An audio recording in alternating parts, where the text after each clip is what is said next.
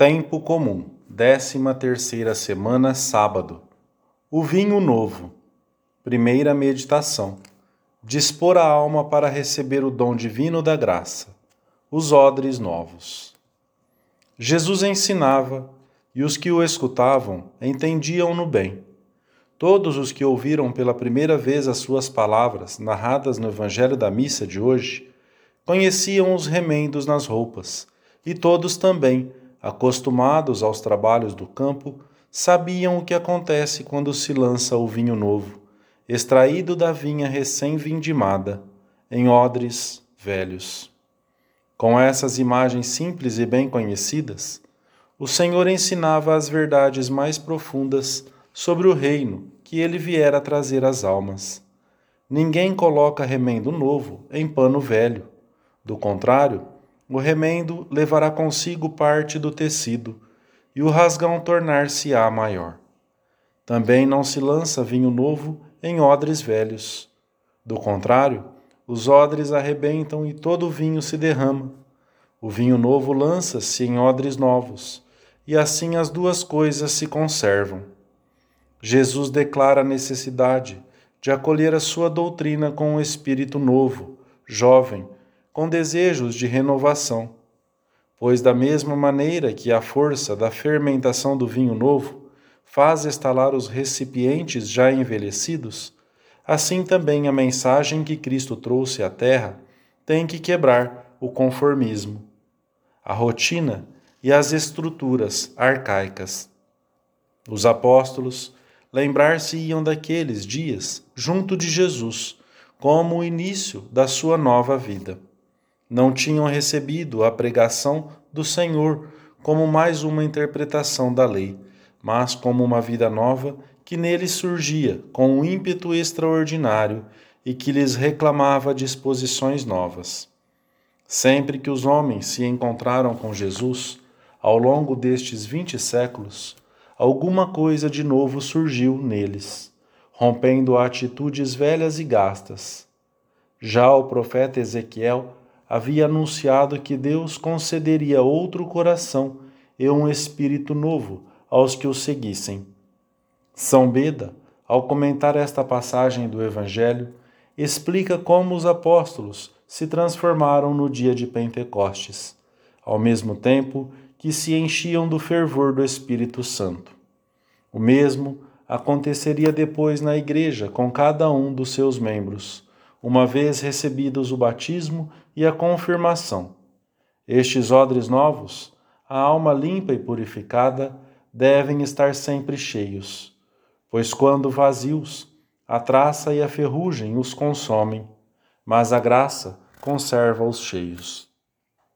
O vinho novo da graça necessita de umas disposições na alma constantemente renovadas, em torno do empenho por começar e recomeçar no caminho da santidade, que é um sinal de juventude interior, dessa juventude própria dos santos, das pessoas enamoradas de Deus.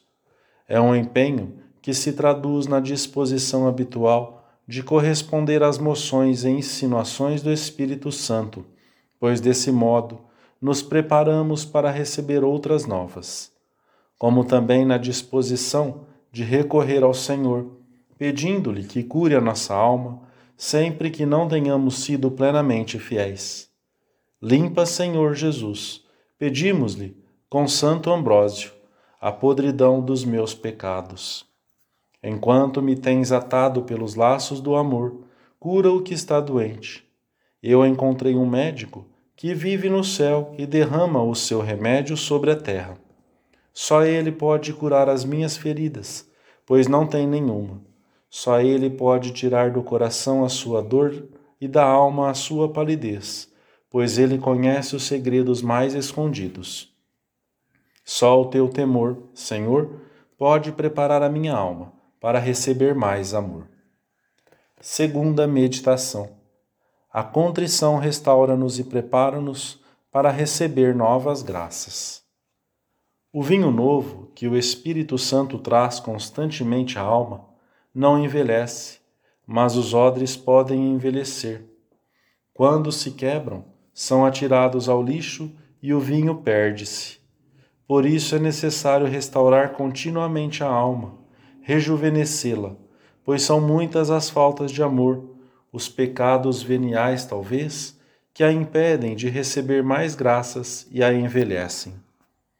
Nesta vida, sempre sentiremos as feridas dos pecados, defeitos do caráter que não se vencem de maneira definitiva, chamadas da graça que não sabemos atender com generosidade, impaciências, rotina na vida de piedade, faltas de compreensão. O que nos prepara para novas graças é a contrição, que aumenta a esperança, evita a rotina e faz com que o cristão se esqueça de si mesmo e se aproxime novamente de Deus com um ato de amor mais profundo. A contrição caracteriza-se pela aversão ao pecado e pela conversão a Cristo.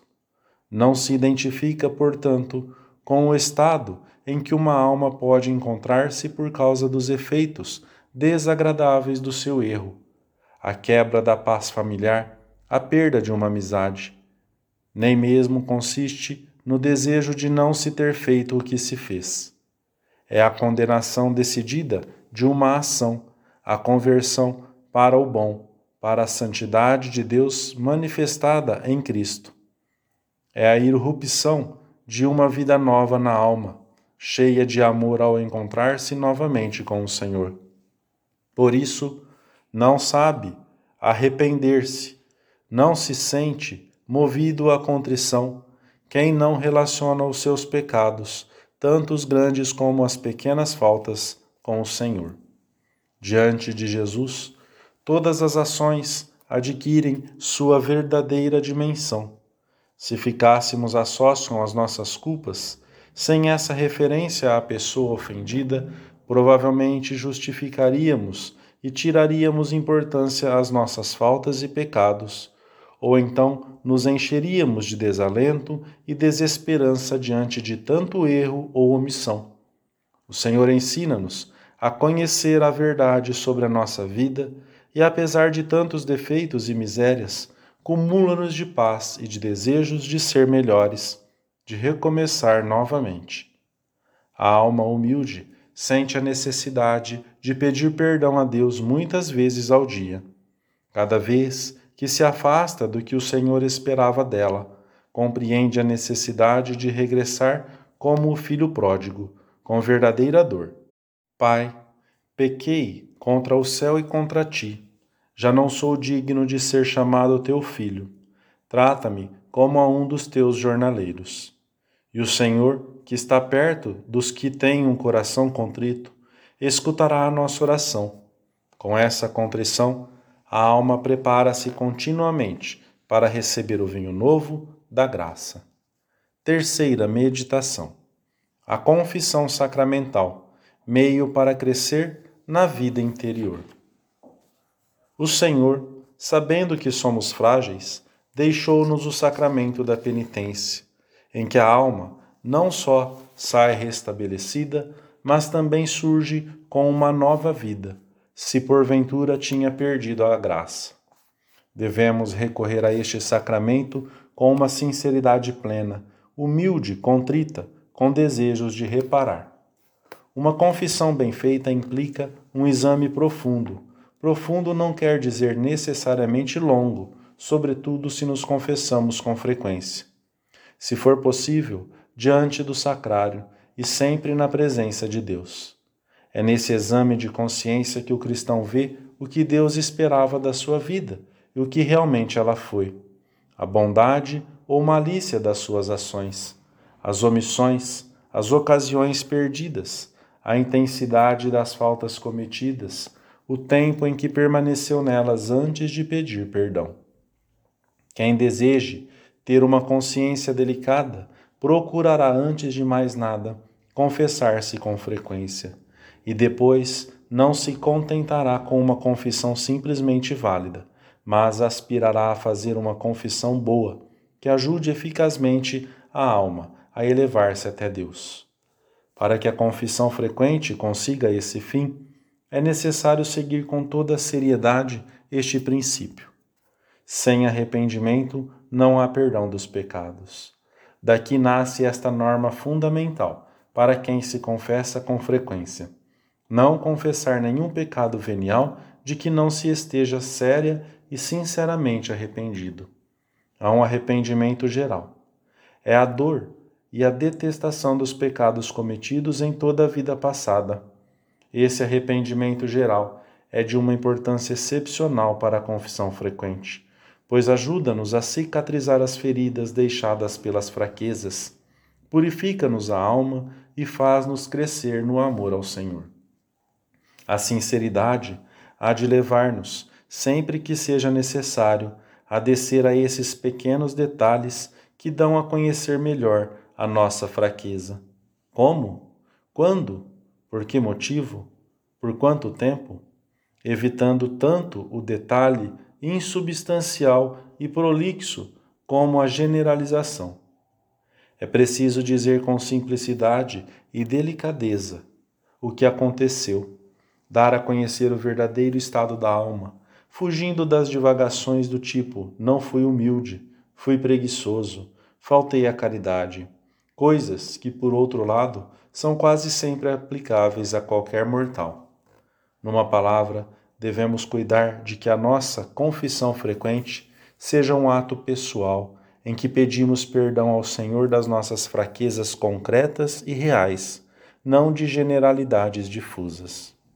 Este sacramento da misericórdia é refúgio seguro. Aqui se curam as feridas, se revitaliza o que estava gasto e envelhecido, e se remediam todos os extravios, grandes ou pequenos. Porque a confissão não é somente um juízo em que as ofensas são perdoadas, mas também remédio para a alma. A confissão impessoal esconde, com frequência, um ponto de soberba e de amor próprio, que trata de mascarar ou justificar aquilo que humilha e deixa humanamente em má situação. Para tornarmos mais pessoal este ato de penitência, devemos cuidar até do modo de nos confessarmos. Acuso-me de, pois este sacramento não é o relato de umas coisas acontecidas, mas uma autoacusação humilde e simples dos nossos erros e fraquezas, diante do próprio Deus, que nos perdoará através do sacerdote e nos inundará com a sua graça. Deus seja louvado, dizias de ti para ti, depois de terminares a tua confissão sacramental. E pensavas, é como se tivesse voltado a nascer. Depois, prosseguiste com serenidade. Domine, quid me vis facere? Senhor, que queres que eu faça? E tu mesmo te deste a resposta. Com a tua graça, por cima de tudo e de todos, cumprirei a tua santíssima vontade. Serviam, eu te servirei sem condições. Amém.